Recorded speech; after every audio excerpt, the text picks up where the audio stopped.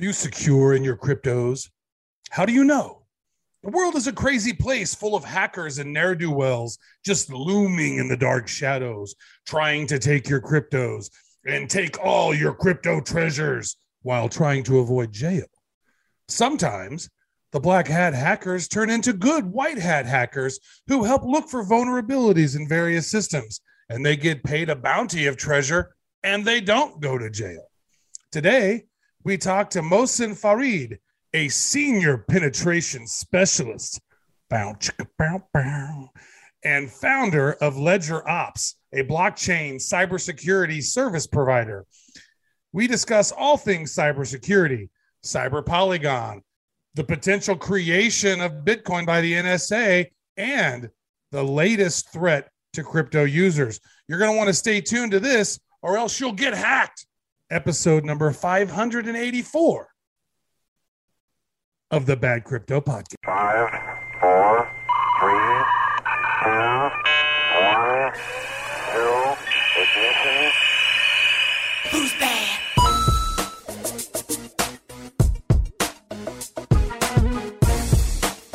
Welcome, friends, to the episode number 584 of the Bad Crypto Hey, Podcast.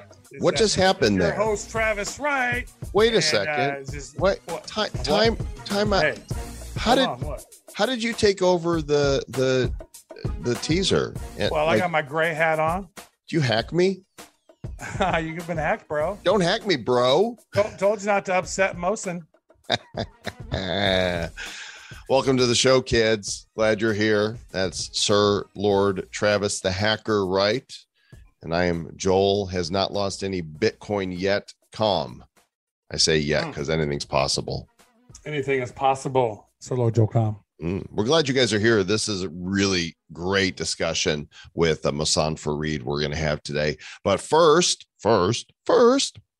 primarily before we start, Brave Wallet is the first secure crypto wallet built natively in a Web3 crypto browser. No extension required. Store, manage, grow your portfolio, get NFT and multi-chain support, and more. I use it. Travis uses it. Rufus uses it. Download the Brave privacy browser at brave.com/bad crypto and click the wallet icon to get startified. You know what I like about it most, Trav? Besides the fact that, I don't see ads and all that stuff. It's not Google? It's not Google. It's not freaking Google. So evil. I am slowly making the migration. It's hard to do. It really is. They get you in that ecosystem. But They guys, got those Google tentacles. I know. Google calls. I thought first you said Google testicles. They don't have any testicles over. They don't have any of those. They are sackless. Speaking of which, I just got a text from my mom that said, bite me. Because they're just having a huge ass snowstorm. They got like 10 inches of snow. And I just sent the 10-day forecast for Puerto Rico. 84, 80, 80, 80, 80, 81, 82, 82, 82, 83. What does it have to do with testicles? That's what I was just because you said bite me. So or tentacles or anycles. I don't know what that. I don't know. I'm just kind of gloating because they got like 10 inches of snow. And that's 10 inches of snow. And we're in Puerto Rico with no snow. Shall we let's I think it's proper to pay tribute and have a moment of silence for the Kansas City Chiefs. We both went to Kansas City for the playoff game, and man, did that end up sucking. I say it was worse than that because I took my daughter. My daughter always wanted to go to Allen Fieldhouse where the Kansas Jayhawks play. And on Saturday, they were playing the Kentucky Wildcats. And so like, oh, damn, this will be great. So went to the Allen Fieldhouse, had a great time as the Kentucky Wildcats destroyed the Jayhawks by 20-something points. It was horrible. And so then the next day, you and Aaron came over to my place, and my son and I, and we drove, got some Jack Stack barbecue, which was delicious. It was yummy. And then we went and saw the game at Arrowhead, up 21-3, and somehow lose the game. And then I went home.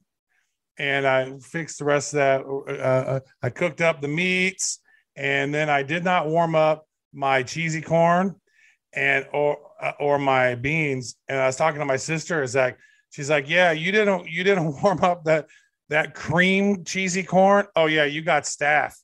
And I I had food poisoning for 24 hours, man. Ugh. It was the worst. It was the worst weekend like possible. Like if you were like to lay it out and be like, oh man, let's have the best weekend. It was the opposite of that. Oh man, sorry about the illness and the double loss. It was brutal, man. And then I look at how much I paid for those tickets. I was like, oh shit. Yeah. It was my first game at Arrowhead though. And Aaron made sure I was fully geared. We went to the rally house and I now have 2 Kansas City wearable. You look sharp, man. You look very chiefy. Every girl crazy about a sharp dress Chiefs, man. So sorry about your rock chalk. But no, seriously, Arrowhead was badass though, wasn't it? It was great. It was loud too. And I've been in a lot of rock concerts, so I know loud, and that was loud. It was loud. Man, you know what was so cool? Well, I thought was the coolest thing. We lost. That sucked. That was not cool. But Ashanti was singing the national anthem, and her sound system went completely down. But you could hear the beginning of it. And so just the crowd, 80,000 people were just singing the national anthem super loud. And she came back in about, I don't know, 20, 30 seconds in it. But it was just a beautiful moment of everybody singing the national anthem, which was pretty cool. It was. We know the words. We've heard it before. Yeah. And there was a flyover, and that was cool. Anyway, thought we'd let's have that moment of silence right now for the Chiefs. There you go. There's the moment. And now let's take us to the Super Bowl. I was going to the Super Bowl with my son. You're not going. I'm not going to the Super Bowl anymore. You're not going because who cares about the Rams or the Bengals? I don't care. Right? That one guy in Cincinnati is going, "Who dey? Who dey? Screw those bastards." I hate that. Let's have a lot of moments with our guest today. You guys are going to want to listen to this whole thing because he brings up a new malware threat that is making all of us vulnerable to losing our crypto, even in your MetaMask. Listen in to Mohsan Farid. There are a few things worse than being a victim of a hack, digital theft, whatever you want to call it, losing your cryptos, losing your NFTs, having your identity stolen. It all sucks, and it sucks ass. But fortunately, there's people in the space that are experts in cybersecurity. And we met this gentleman in person and decided to invite him to the Bad Crypto podcast. His name is Mohsan Farid. He is the co-founder of LedgerOps.com. And he's got quite a background in cybersecurity. We're going to talk all things security today. Mohsan, welcome to the Bad Crypto podcast. Thank you. It's a pleasure to be here. And thank you for the beautiful introduction. Was it beautiful? Was it heartwarming? Was it lovely? Did it? I got a little tingling sensation. You got a little tingles in your jingles. Okay, I'm glad to hear that. How about you fill us in here a little bit about your background? I know there's some things you can talk about and some things that you cannot. So tell us what you can't talk about. All right. I initially got like most hackers. I was a kid in my mother's basement, wanting to get free video games. And that kind of bloomed into, like a passion of mine that I didn't know existed at the time. I just wanted free video games and stuff like that. So I got into hacking. And quickly I realized that I enjoyed, hacking more than, the free stuff, the free video games. And, at that time, hacking DirecTV was a thing.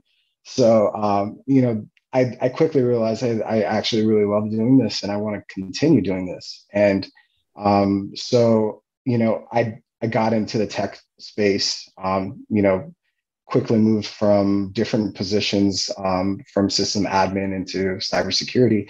And I, got my official role as a hacker working for the Department of Defense. And I worked for different agencies in a consulting capacity for the Department of Defense.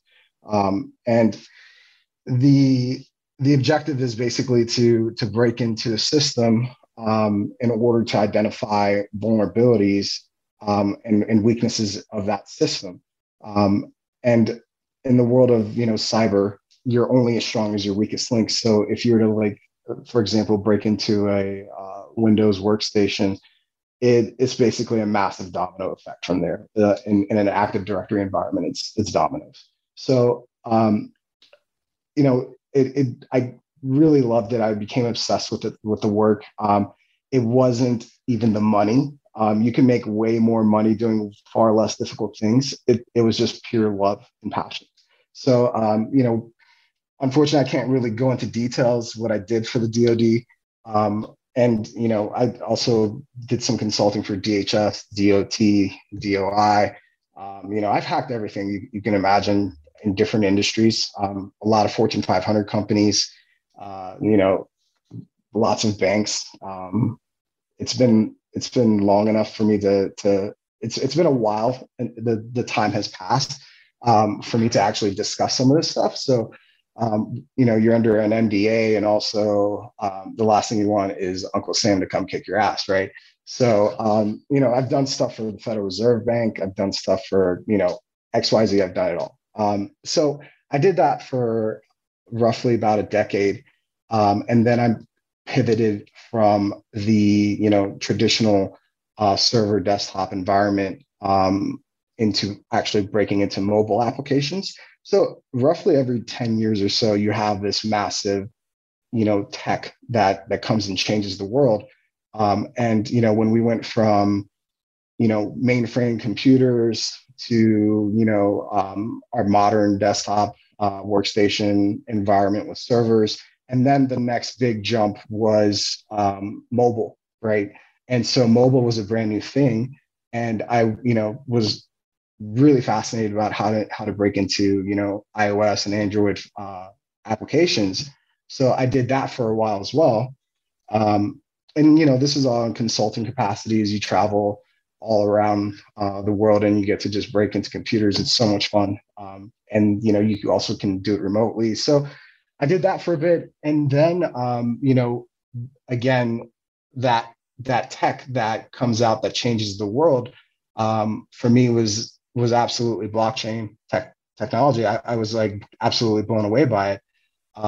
And like everyone else, I was introduced to Bitcoin roughly around 2015. But the person who told me about it didn't actually even understand it enough to give me a good explanation. So I really didn't think much of it. I just kind of brushed it off, unfortunately.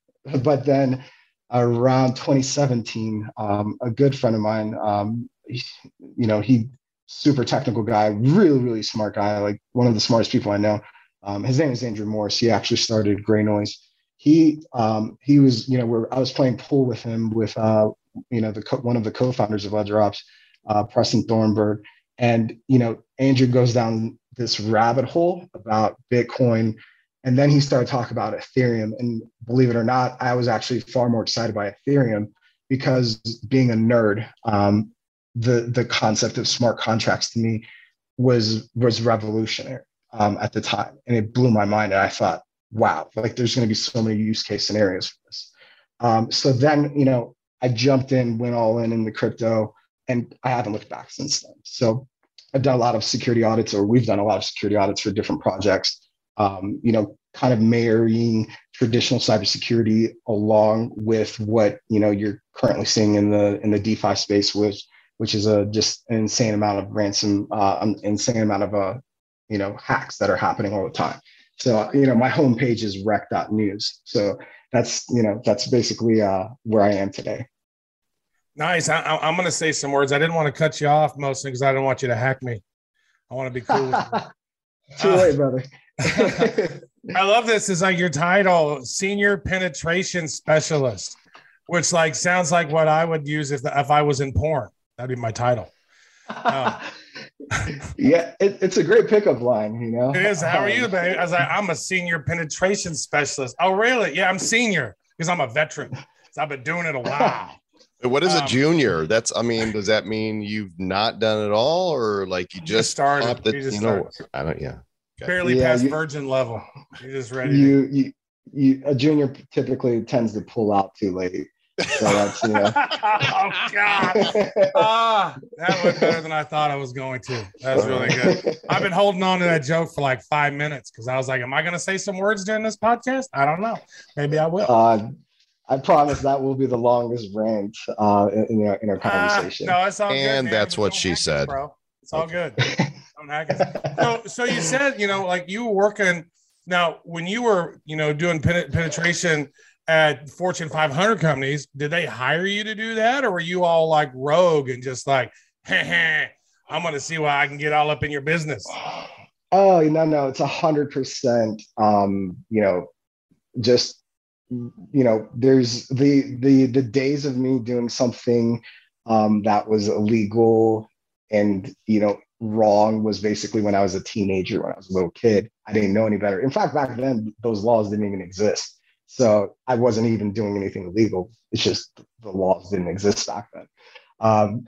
So it's everything we do, we have lawyers, contracts are in place. There's rules of engagement. They tell you what you're allowed to do, what you're not allowed to do. They'll say, hey, you could break into anything, but don't break into the following systems. Or even physical security is a big part of testing as well. We'll break into buildings. We'll sneak in. We'll use social engineering to trick people. Just capitalizing off the human element of hacking as well, which is, more important than cyber itself. Because that's the easiest way. Typically, it's the easiest way. It's just to social engineer, just to trick someone. But how does that work? Like, walk us through so people know what to look out for. What are the common ways that people are social engineered? Well, in the real world, like in the meat space, let's say I'm hired to do a pen test for a organization. What I'll do is I'll just go to the coffee shop across the street. For example, I'll look for employees with their badges. I will, you can actually clone these badges if you get close enough. And what I'll typically do is I'll just go to the coffee shop and, I'll chat up some of the folks there. I'll clone their badge. And then I'll go home and, when I clone, I'm basically cloning, effectively I'm giving myself physical access to the building. There's a lot of things you could do where you're just simple things as starting up small talk with the same people. You do that for 3 or 4 or 5 days at the coffee shop every morning. People will start recognizing you. So before you know it, you've got people that will open doors for you. Just make some small talk. Oh, what floor are you on? Okay, yeah. Are you under so and so? If not, then they'll give you the names. And before you do any of this, you're using LinkedIn and any type of social media to gather information about an organization. You could effectively pull down an entire organizational chart just using social media. So people, we're living in a time where people are just giving up excessive amount of information about themselves. And ultimately, this could be leveraged by a malicious actor to be used against you. So, that's the human element of it. Also, there's your typical phishing attacks where you can send malicious emails with links that if they click on the link, then you can compromise their browser or steal their credentials. You clone a site that looks exactly like the company site, and you could just make a slight modification in the domain name in the URL, and it works pretty much all the time. That's wild. Now, how much of this is sort of international, where you're like, it's almost like it seems like there's the international aspect of it where you're kind of where it's almost military, where you're going after, rogue states, or how much of that is where it's almost like you guys are going after companies and stuff domestically? Because it almost seems like there's more stuff going on domestically than there is internationally. And it's almost like your guys' skill set's so valuable that it would almost be better going after rogue states than it is to going after domestic organizations. Yeah, so it's funny that you bring that up. And this varies by countries, by different countries, right? So, for example, China actually has a lot of their offensive cybersecurity is being done. It's backed by the state. It's a nation state that is training soldiers how to hack.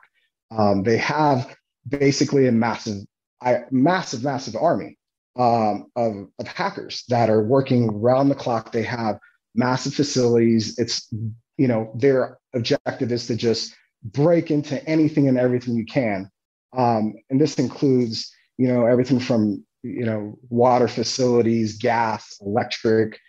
They're breaking into U.S. federal defense contractors. So you're getting your Northrop Grumman and your Booz Allen and all these guys that are building next generation weapons. Their systems are getting compromised, and they're effectively stealing blueprints for next generation weapons.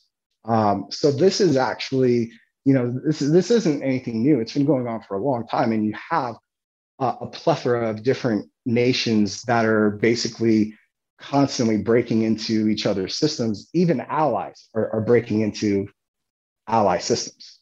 And, there's this unseen war that's happening, and, not too many people are talking about it, but it is happening.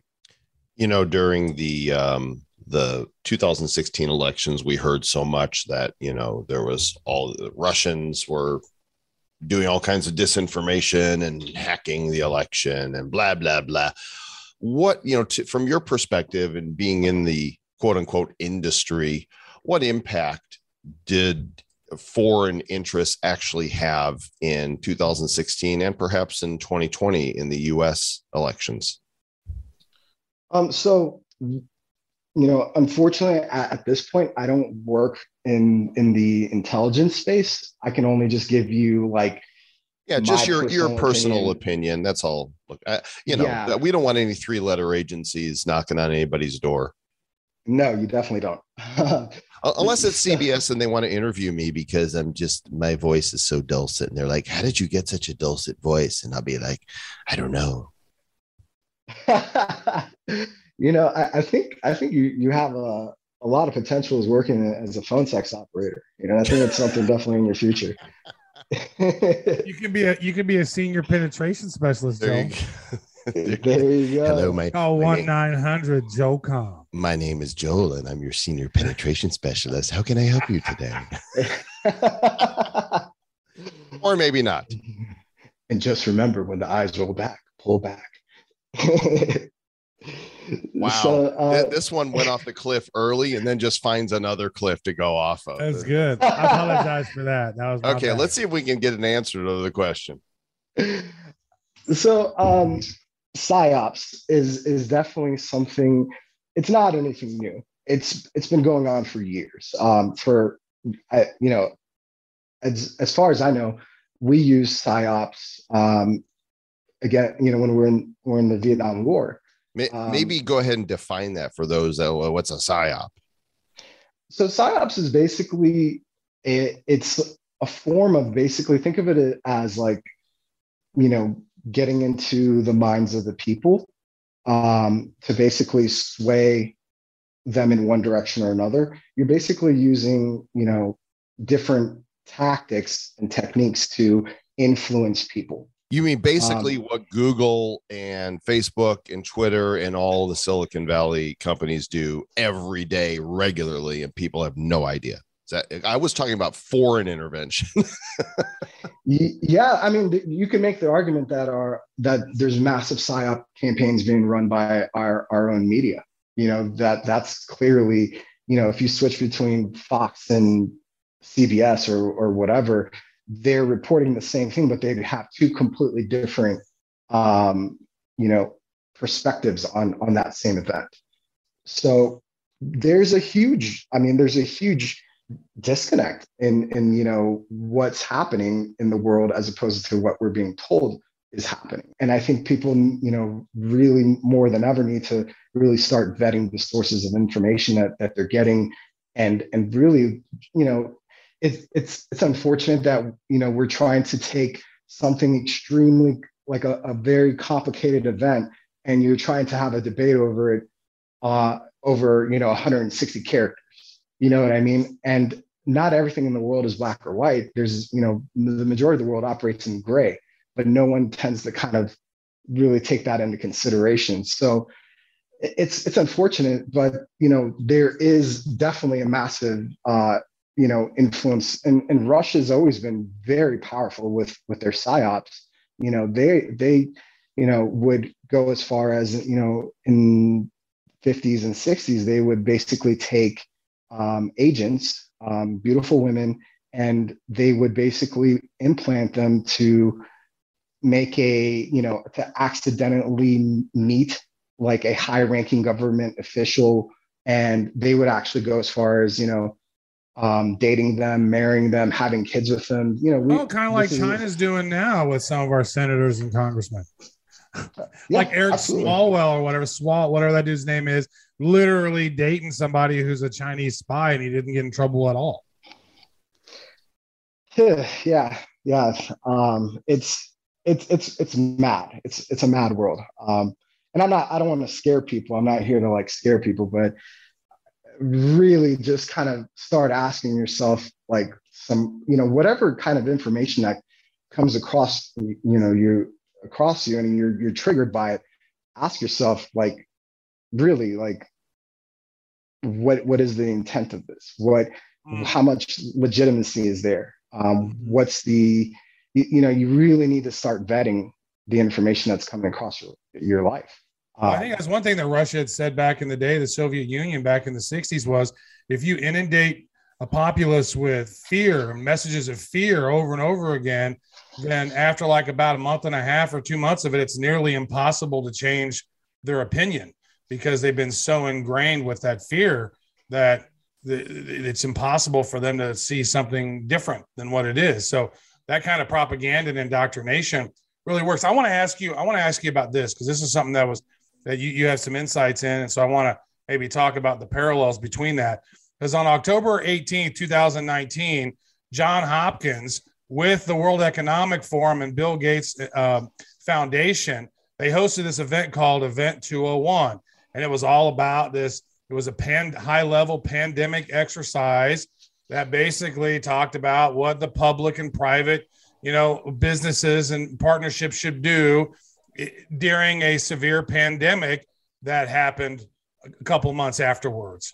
And earlier a little bit ago, 3-4 months ago, in the World Economic Forum had another event called Cyber Polygon, which was talking about, all the trends and risks and different things that could happen if the economy crashes and all these things happen. Like, what kind of parallels are there? Because it almost seems like whenever one of these kind of exercises around certain things, that seems to be a self-fulfilling prophecy and crazy stuff happens. So like, are we really close to some crazy cybersecurity things happening to kind of disrupt the global economy?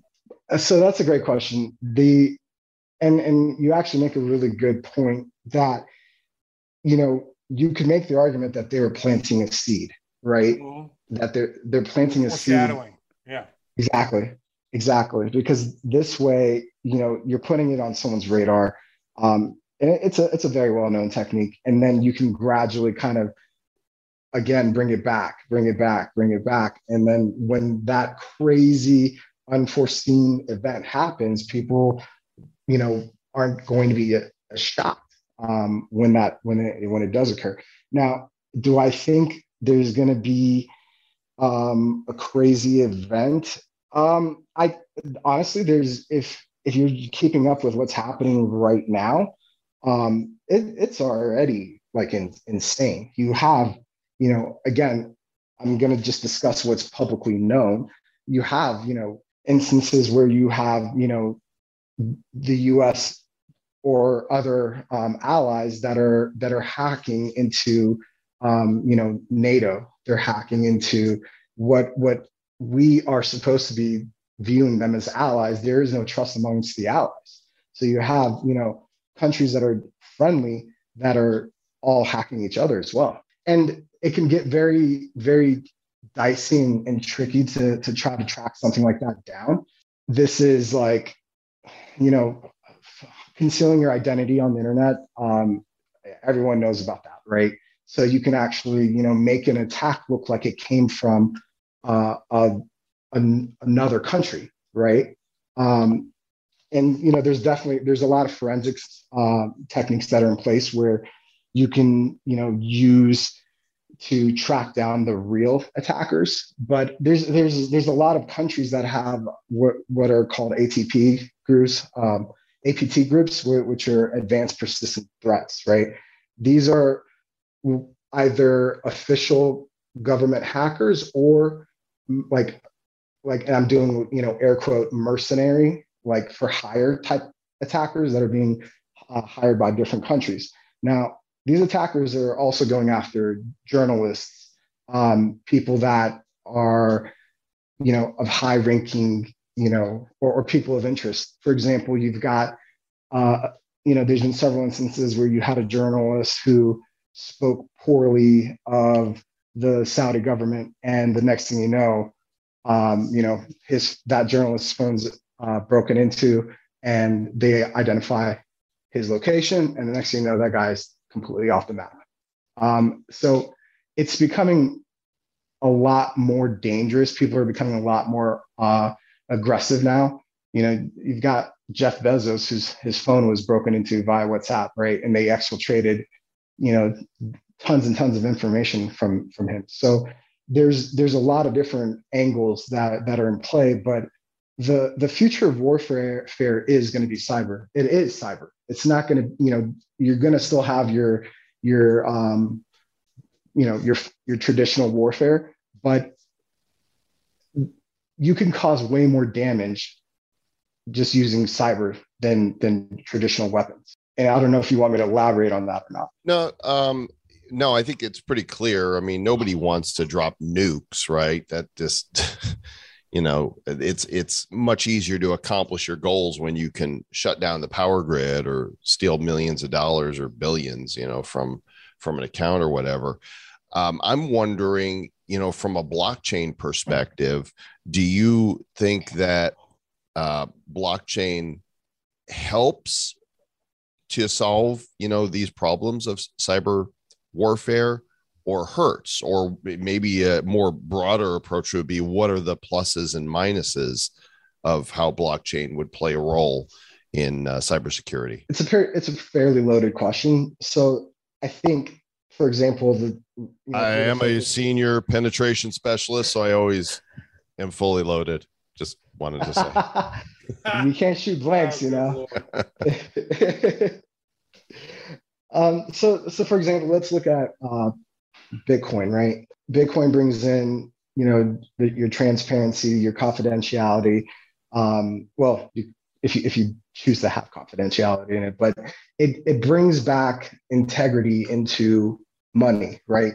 Money, which has been, and once we got off the gold standard, we effectively just went downwards, right? It was a downward spiral of, of the lack of integrity in money, right? It's historically shown over and over again that, if a country doesn't have faith in its own currency, then, you can take a look at Venezuela, you can look at Turkey, you can look at all these different countries, Argentina, that are just going through madness with inflation.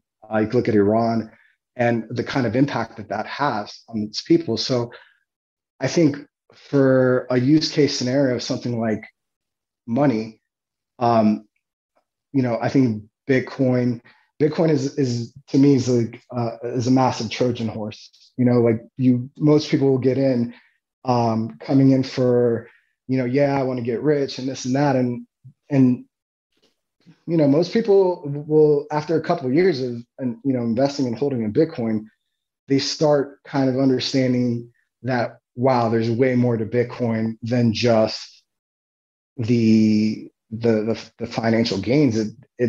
It's a vote of confidence in bringing back integrity into something like money.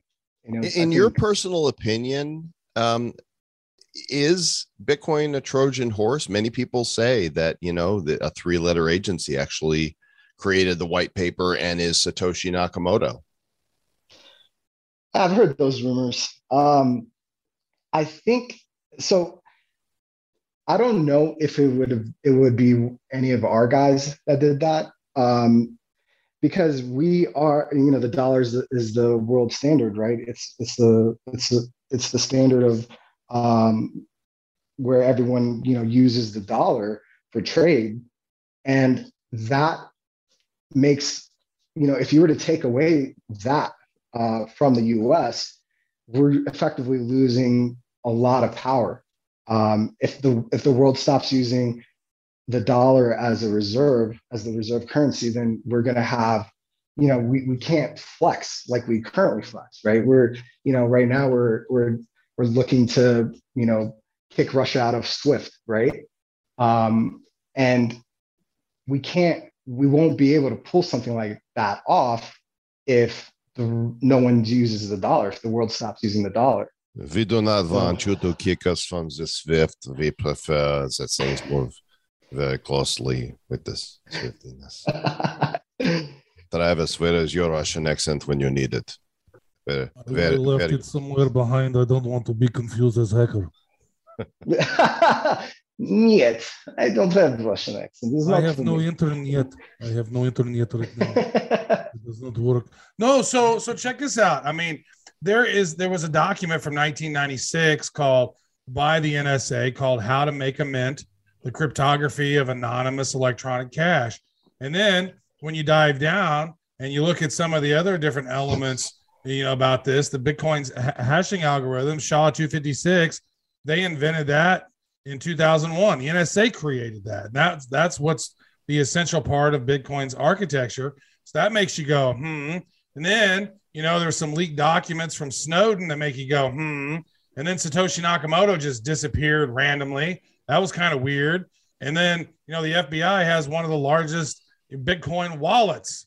And so, it's like, it's just one of these it's just a lot of weird things that just kind of go on. And you're like, wow, those are some peculiar things that if you're a critical thinker, and then you also see the Economist, cover that came out in like 1989 or 1991 or whatever. It was like 30 years ago, and it basically showed a Bitcoin on there, and you're like, when you know that who owns the Economist, and I just start putting dots together like that dude on the wall connecting lines, and I'm like, it sure looks like there's something fucky going on potentially with all this.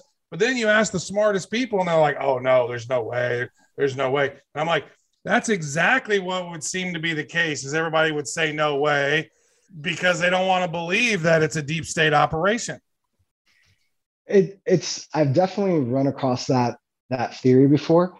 And I think it's interesting. And I could see why it could be leveraged. Why like a intelligence agency could put something like that together. Now, SHA-256 it's the standard, right? Everyone uses it.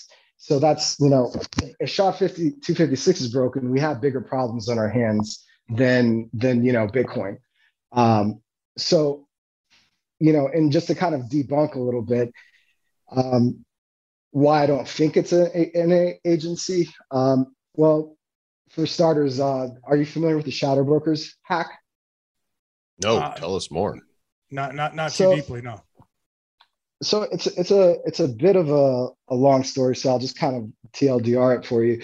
There was, a leak where a whole bunch of NSA tools were leaked online, right? Is that when Snowden was doing his deal? This was in 2016, so this was post Snowden. Okay. No, I am familiar with that. I remember going through a lot of that and seeing a lot of those NSA tools and different intelligence things they were using, which was like almost like validation for a whole bunch of things.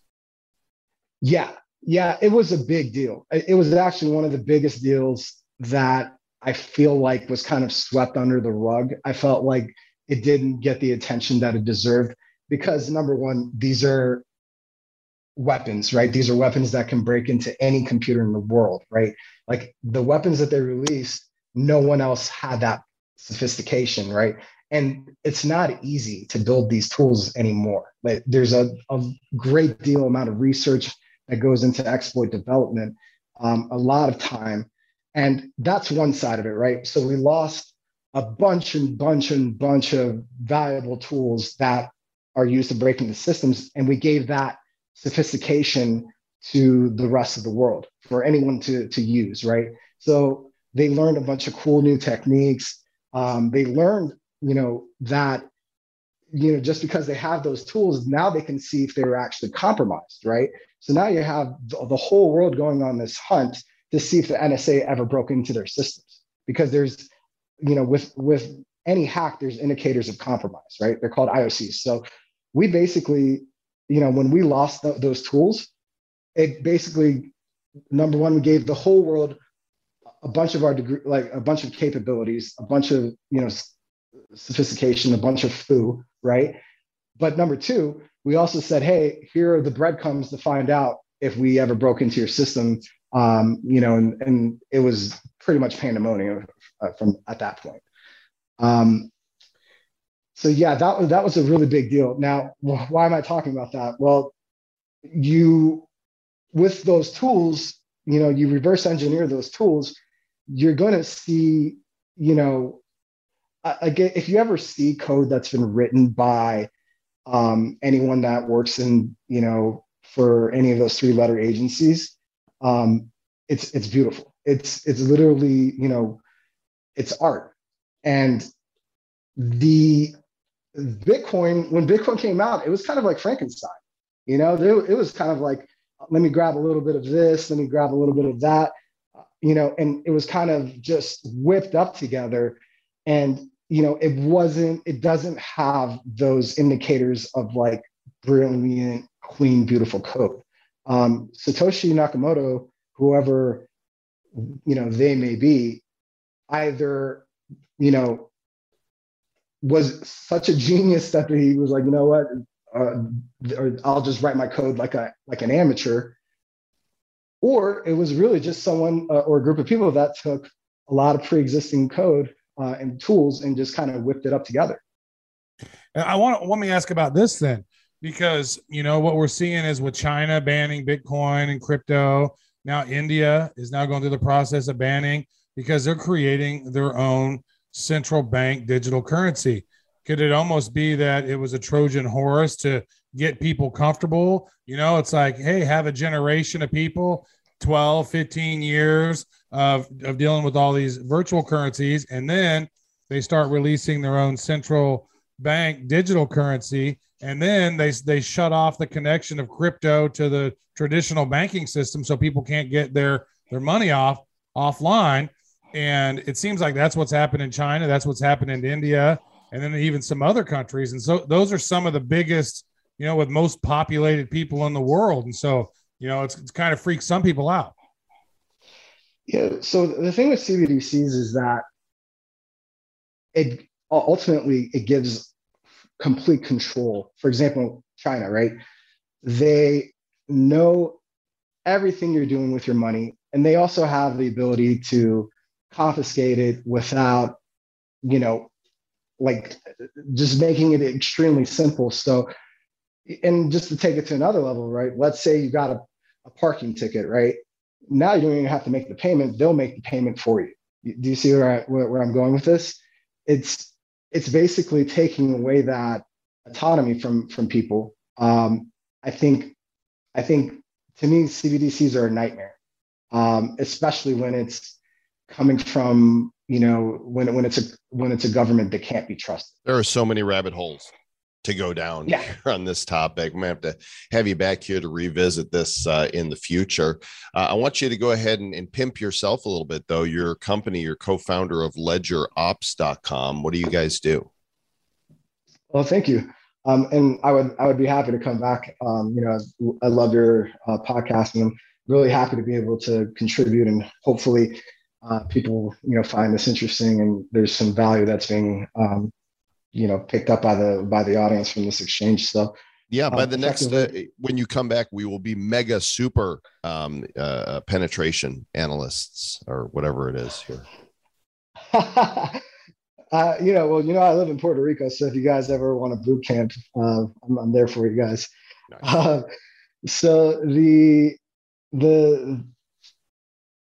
LedgerOps focuses on basically breaking into anything from corporate, corporate systems from, whether you have servers or workstations. We basically can go from breaking into your website, and from breaking into your website, we can trickle down into your network and start going after your intellectual property. Or if you're a bank, you want to go after, account numbers, things like that. We also have sophistication in breaking into mobile applications to ultimately do the same thing. And on top of that, last but not least, we're here to help crypto projects secure their code, and to start releasing, to audit their projects, to go through their source code and find holes. But also on top of that, more than anything, is to combine source code reviews with your traditional cyber. So I've seen instances where you've got teams that will hard code their keys into their source code, and they've got to post it up on GitHub. So effectively, I could just go to GitHub and pull their key, and now I have complete access to whatever they have access to. So combining traditional cybersecurity with what we're doing in the space right now to secure different crypto projects. Love it. You know what? I mean, going through and doing analysis on the code is very important for people to make sure that they're, it's not hackable. So, you guys, it sounds like you guys are doing a lot of stuff over there. How long have you guys been around? How long have you been working on this stuff? So for the, hacking, like actual DeFi projects, we started doing in 2018. The use case scenario really started popping up in 2018. 2017, we were doing more about, we're looking after an organization's infrastructure, making sure that, let's say they had like a master node ecosystem, we would make sure that that's properly hardened. But now, since 2018, we've been doing a lot of different audits. So let me ask you this then. A lot of people who are listening to this, like, wow, this is interesting and all, but like, how does this apply to me? So people who are listening to us are crypto users. Are there any new threats or anything that, people who are into crypto need to know about right now? Yeah, absolutely. So there's a really interesting malware that was discovered a couple of days ago. It's called the Mars Stealer.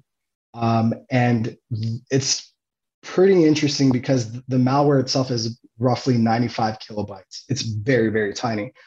It's written in C and assembly. So it's, really lean and mean code. It has the ability to basically hook into pretty much any browser that you can think of. It can hijack, passwords, your keys, so even your multi-factor, like if you're using 2FA, it can steal that. It can jack it from, there's over like 50 different wallets. Yeah. 50 different wallets that it can break into. MetaMask information? Absolutely. Oh my Absolutely. How do you get this? So right now the attackers using, they're injecting it into different, torrent sites and different, download sites for different applications. But the attack vector could be used, if this person, let's say, goes to Coin Market Cap and breaks into Coin Market Cap, any user who visits Coin Market Cap and has a vulnerable browser can effectively download and run this malware. And this malware is designed specifically only to steal crypto. It works on, 50 or so different wallets, any browser you can think of. And it's pretty sophisticated. So one of the things, it has a lot of different obfuscation techniques to make it, undetectable. But I found it very interesting that when you run this, when this malware is executed, it checks to see, what language your operating system is running, like what language your Windows is running on.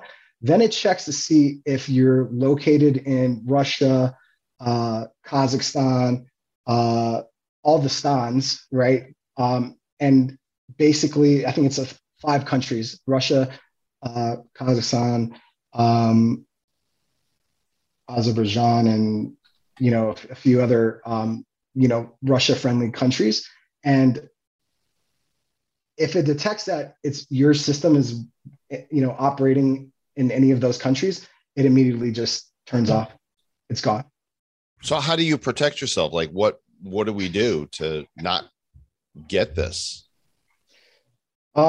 So it's just like your typical, I could tell you, antivirus, firewall, intrusion detection system, all that stuff is great, but it's very easy to circumvent, your standard security products. And I know this isn't the answer you're looking for, but the best thing is common sense. Like, honestly, like if you want to be protected online, then on top of having those products, educate yourself, have common sense. Don't download illegal shit. Don't go to like some random porn site, stuff like that, because these are all different attack vectors that can be leveraged to compromise your system. So it's probably a good idea to have all your crypto stuff on one computer that you only do for crypto stuff and don't do any other stuff on it. Yeah, it's it doesn't hurt. It definitely doesn't hurt. Now, there is, just keep in mind that if let's say I break into a computer that you do nothing crypto related on there, right? But that computer is connected on the same wireless network as your crypto computer. For me to go from, your computer to that other computer it's elementary. So right. That is also. So is a VPN? There's no patch for this yet. I'm sorry? There's no patch? There at the moment, there's different vendors that are starting to push out signatures that detect the virus, the malware. But again, that only takes a few minutes to circumvent for the author of the tool. And honestly, I can say with pretty good confidence that this is actually a nation state attacker, just for the simple fact that the malware will automatically turn off if it's located in any of those foreign, like the friendly countries. Oh, so VPN through Russia then is what you're saying? No, please don't do that. Please don't do that. And even if you were connected to a VPN in Russia, it would still compromise your system, because it would detect that your operating system language is your keyboards in English. So but would not VPN through Russia. Since you work for Ledger Ops, it's probably a good idea to put your crypto on a Ledger or a Trezor or something and keep it off your computer. Exactly. That's the move. Always use a hardware wallet. Store your safety, your seed phrase somewhere safe. Wherever that is to you, but don't ever put that on your computer. Like, you're just asking for it. What is so difficult is that, a lot of people get a Ledger or a Trezor after they've bought a bunch of NFTs. Like, I can't send all my NFTs from my MetaMask. It costs a fortune just to move them over. Yeah. If you're using layer 2, if you're using L2s, then it'll be much cheaper. But it's not on Ethereum. It's just not. Yeah. I'm a big fan of Ethereum, but right now, Solana and Terra and, Near protocols making an Avalanche, they're all just basically chomping into the market share of Ethereum.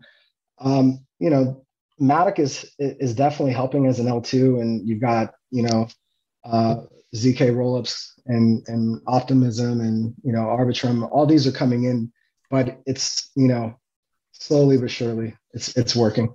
Awesome. Well, man, we appreciate you coming on. Mohsan Farid, ledgerops.com is the site. We'll have links to his LinkedIn in the show notes for this episode. And we appreciate you coming on today, man. It's been an absolute pleasure. Thank you, gentlemen, for having me. Yeah, please don't hack us, bro. Totally cool. I won't. I promise. You have my word. We like you, man. We think you're a great guy, man. We got nothing bad to say about you at all, bro. Ever. Ever. Don't penetrate. Don't penetrate us at all. I will not. You have my word. I promise. I bet everybody's now looking up, making sure that their antivirus and anti-malware software is up to date and locking down their browsers and moving stuff to their Ledger or their Trezor. Yeah. Crap, well, if not, they just heard it, so they probably haven't done it yet, but they might want to get on it. Some guy's speeding to get home right now because we just scared him. Mohsan scared him, and now it's like, oh damn! You don't want to be penetrated. Not by a senior penetration specialist. Anyway. That was hilarious. I just kept laughing. I was like, come on, he's a senior penetration specialist. I got to say something. That was funny. I just took it off the rails. That's what I do. That's my role. We have no rails here. This train has no brakes and no rails. We go wherever we want to go. And our next episode, you're going to love as well, because we had an opportunity to visit with Erica Gemma, who is a brilliant young lady. She was actually the moderator on the fireside chat at the North American brilliant fireside chat we did in Miami. That you guys, you just heard that on the last episode. So she's coming up next, but want to encourage you to subscribe, review, and share this podcast with others. And of course, we always like to hear from you. The Bad Crypto Hotline is open 24/7. Our version of Siri, I think her name is Esmeralda, is always there for you. 708-885-9030. 708-885-9030. It's like, instead of saying, hey, Siri, or hey, Google, you say, hey, Esmeralda, because that just rolls off the tongue. I would say this is going to be one you definitely want to share with your friends, especially if they're in crypto and maybe they haven't heard Bad Crypto before, or maybe they used to hear us and they hated us because we said political things that hurt their feelings. But this is one that goes beyond, that people should hear, because the world is crazy. And here's a dude who's talking about it from the inside and letting people know what's going on and how you need to protect yourself. So this is an important one, I think. Chicka chicka mow mow, senior penetration specialist. We'll catch you guys next time around. Until then, stay back.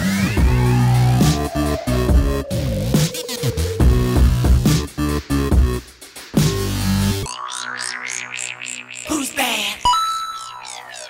The Bad Crypto Podcast is a production of Bad Crypto LLC. The content of the show, the videos, and the website is provided for educational, informational, and entertainment purposes only. It's not intended to be and does not constitute financial, investment, or trading advice of any kind. You shouldn't make any decisions as to finances, investing, trading, or anything else based on this information without undertaking independent due diligence and consultation with a professional financial advisor.